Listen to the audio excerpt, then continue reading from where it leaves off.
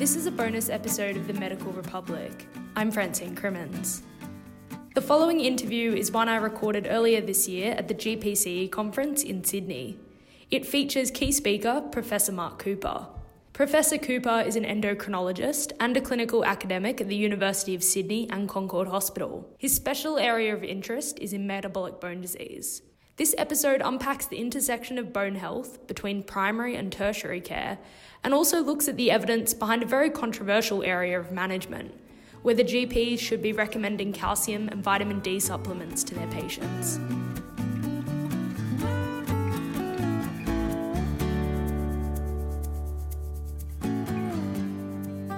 Hi, I'm Mark Cooper. I'm an endocrinologist from Concord Hospital and an expert in bone and mineral disorders.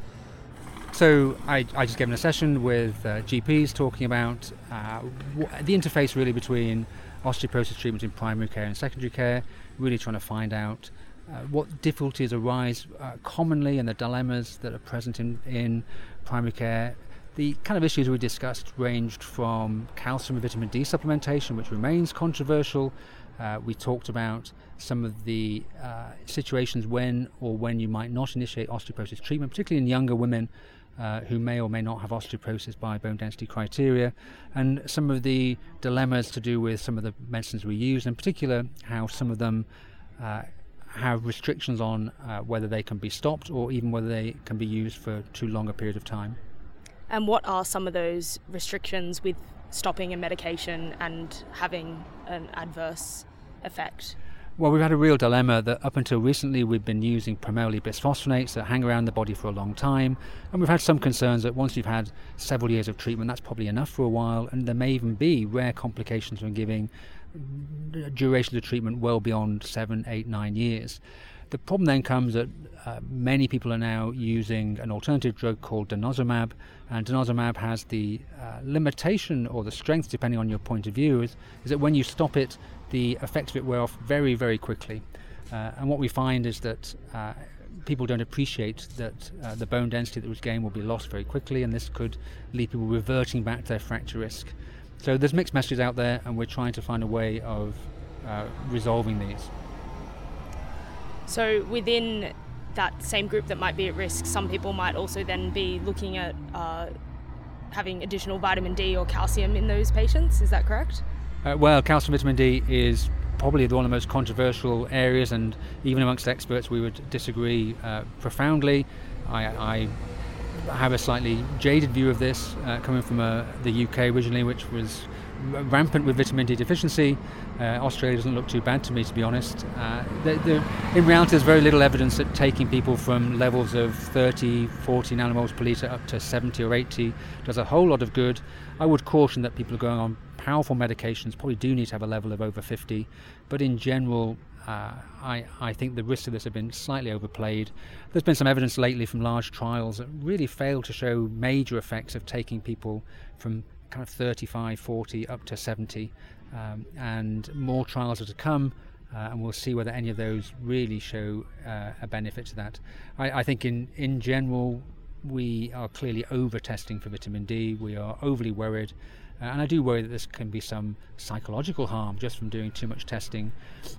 I tend to view vitamin D as a biomarker for how much sun exposure is being obtained, and people with a sedentary lifestyle who are office bound and spend too much time there, probably that a low vitamin D is a sign they should be getting out with their children in the sun at the weekend and living life a bit, and that probably has wider health benefits that can't be obtained with just a vitamin D supplement. There may also be a link there between a more sedentary lifestyle and also perhaps not reaching an age where osteoporosis becomes a major issue. Is that correct? Yeah, we do have a genuine dilemma of competing risks. So when we try and calculate things like the risk of people having a fracture, there's a dilemma whether we should take into account the fact that some people live longer than others. This is controversial, but someone who is smoking, drinking, has very bad habits, has advanced renal failure, then to some degree they tend to have very bad bones, but the bones don't tend to let them down. They tend to die before they reach that. There is a dilemma that most fractures occur in people as they get who are older, And certainly the most serious fractures, hip fractures, really occur in the very elderly. So I'm all in support of trying to get people to be healthy enough to get to that age, and we have to treat them very aggressively to reduce those fracture risks, particularly in those people that are getting to that age. And then moving on to the calcium side of things, what are the major controversies professionally with whether to use calcium or not? So we used to advocate calcium vitamin D in everybody. This was on the basis of some studies from nursing homes where calcium vitamin D seemed to improve outcomes in terms of falls and fractures.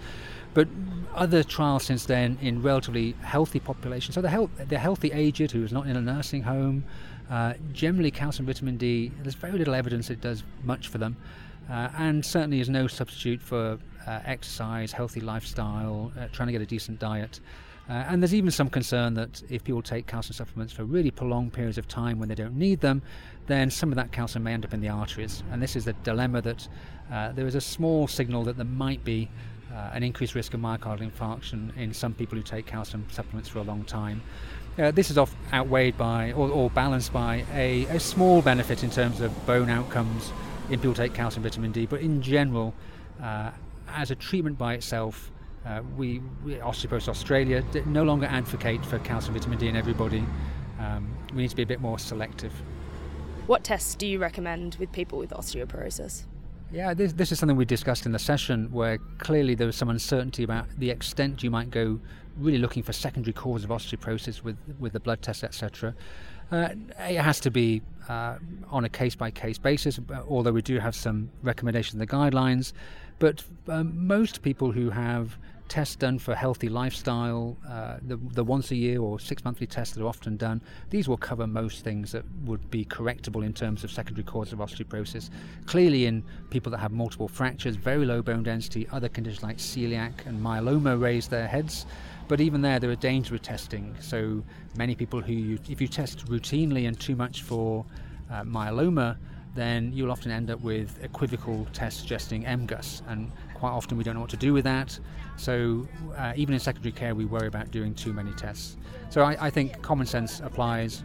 You do more tests or even refer to secondary care in people who've got very unusual presentations, but your normal blood tests, the common sense things, are normally adequate.